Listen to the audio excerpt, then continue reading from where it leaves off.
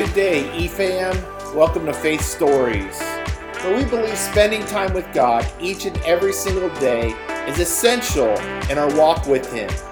I'm Ken Savacco, and I'll be your host today as we are strengthened, inspired, and motivated to grow in our walk with God. Okay, let's get started. An Indian chief was well known throughout his region for being upright and courageous. To establish justice, he set up a punishment system for crimes. Even after the chief had begun to enforce his stringent policies, thievery was still a problem.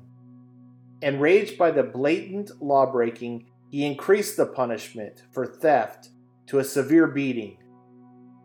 Not long after the decree was given, a thief was caught.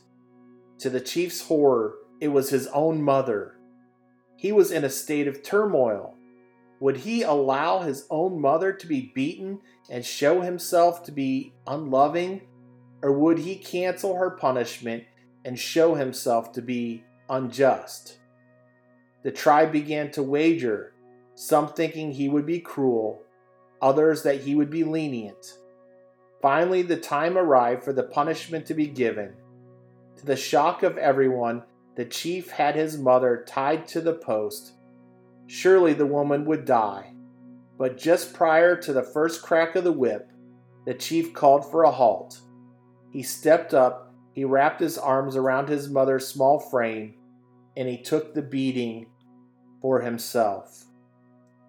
Colossians 1:19 through 22 reads like this. For God was pleased to have all the fullness dwell in him, and through him to reconcile to himself all things, whether things on earth or things in heaven, by making peace through his blood shed on the cross. Once you were alienated from God, and you were enemies in your minds because of your evil behavior. But now he has reconciled you by Christ's physical body through death to present you holy in his sight, without blemish and free from accusation. On the cross, Christ made peace possible between us and God. Because of what verse 22 says, Christians are now holy, without blemish, and free from accusation. Sin for which you have asked forgiveness is covered by Christ's sacrifice. So when Satan comes and accuses you of it again, remember, you are free.